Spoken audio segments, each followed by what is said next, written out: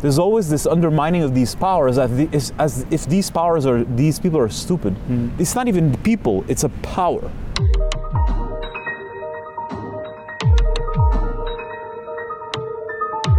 It's a principality utilizing humans, certain groups of humans, certain lineages of people, that you may not like this person or this version of a human is an idiot in your opinion. It's irrelevant. It's a power. And if you think that power is dumb, it's because you don't understand nothing about powers.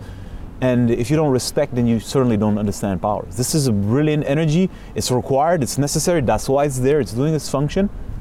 And it's orchestrating all the pieces in a need-to-know basis. Each level doesn't know what's really going on. They're operating and doing whatever they need to do. If my job is to go there, I go there. Everybody's a little pawn in this grand chess game. Everybody has their perception and their experiences, and in my humble opinion, generally it's a limited experience. Or it's just, you know, like a few of these cats have some kind of angle, like William Cooper. He had an angle. He had something alive in him. In fact, he was one of them. That's the secret. That's why he knew. That's why his brain could. His brain was distorted, but his brain was distorted. But he could somehow tap into that mind because he was one of them.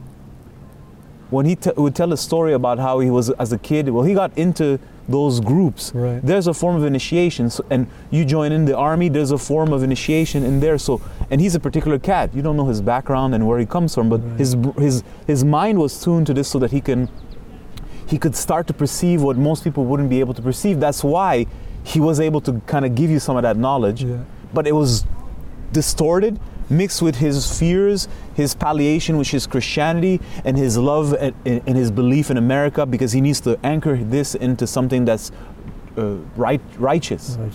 With the guns. Like we need to protect our country. This is our country. There's a dream here, and it's a republic that we're free. And he needs to anchor it into something, but it goes much deeper than that. The rabbit hole goes really deep. Like, it doesn't seem that people understand this. The rabbit hole goes so deep. That's all I'm going to say. And very few people have the capacity to go down that rabbit hole, that far into the rabbit hole, and to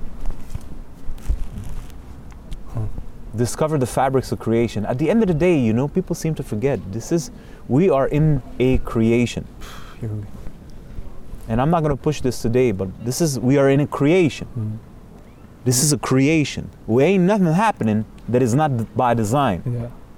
I didn't say it's scripted word for word. I said it's per design. Somebody made this creation. And obviously, it's like, let's say you play EA Sports and you play, I don't know, NHL hockey. It's designed that you come, you got your guy, you're playing against that team, and like it's made for that, for a specific purpose. It seems that people forget, we are in a creation. Most people are non-religious, some people are so-called spiritual, their understanding is very new agey to a certain degree, and it always comes down to, well, they're in the game and there's an evil force and they have to fight against it. But I'm like, let us say that whatever you're saying makes sense. Like, but this is a game. So our game is that we win, but you're losing. No, but we will overcome. I'm like, well, show me. The point is, this is a creation. So there's something so much grander happening, and it's hard to perceive. You have to be able to go see it at that level, and that means it's not a disassociation, but it is. It's like you start to see things from a higher perspective, beyond good and evil, beyond that apparent duality. And it's very hard to see, because let's say some person in front of you kills a child. So you, of course, will say that's evil. Because this is inhumane. Fine, I respect that.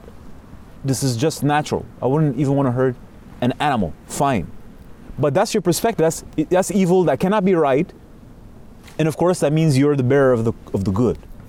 And you're immediately in duality. You're not able to see how that so-called evil can, in a bigger picture, be true. So that takes you to Advaita Vedanta, who is trying to give you a solution to this. It's like, well, good and evil, there's a supreme good. So try to disassociate from all of this nonsense, since this is all nonsense. And I'm like, no, this is not nonsense. This is the creation of the Lord. It's not nonsense, and all the pieces fit together. Can you see it? can you get to that level where it's that one supreme hand, where you go beyond that apparent duality, and it's not, oh, this should, no, you actually get it.